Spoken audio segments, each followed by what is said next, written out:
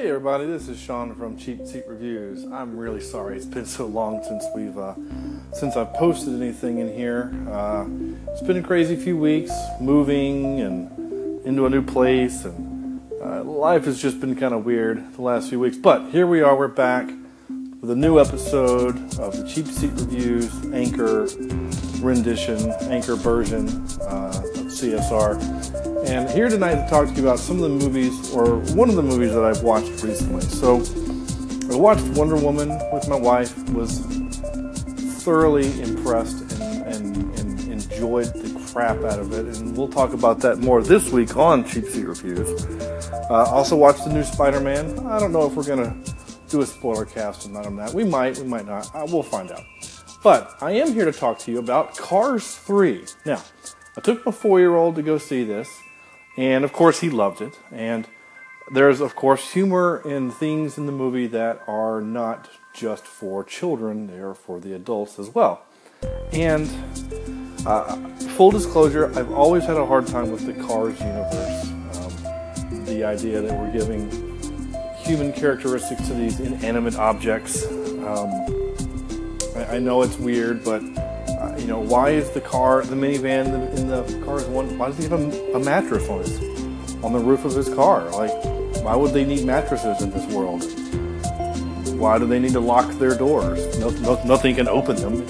It's my own issue. I know you're probably rolling your eyes listening to this, and that's fine. But in Cars 3, they do several things that are really, really good. One is that they get the movie back to what made the franchise great, and that is racing. The whole movie is about racing. It's about Lightning and his grips, coming to grips with him aging, right? He's getting older, these new generation cars are coming in and are basically kicking his butt, and what can he do to survive? And so that's always kind of an interesting kind of character development is watching him kind of come to grips with all of that. The other thing that they do that's really great is they kind of show the history of racing. I am from the South, full disclosure. Though I've never got into racing, I've always appreciated the history of it. And the movie talks about these guys started racing because of moonshine. They were running from the cops. They talk about how they used to, in the movie, they talk about running moonshine.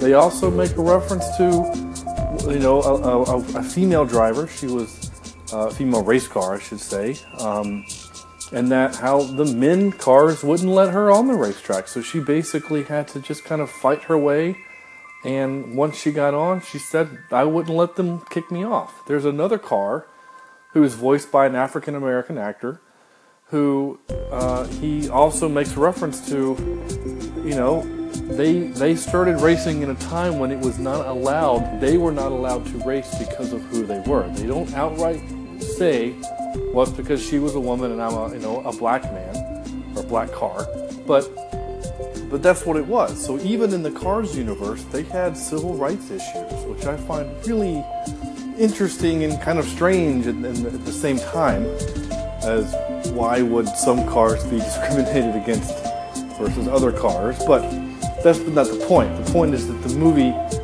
is telling children that there was a time when not all cars were quote-unquote created equal, and that they had to earn, fight, take their right to do that, which I found really great. And of course, my 4-year-old's not going to get it, but maybe some 9, 10, 11-year-olds would get that. So I say bravo to Pixar for having something real in their movie, and not just Mater doing a bunch of dumb Mater jokes.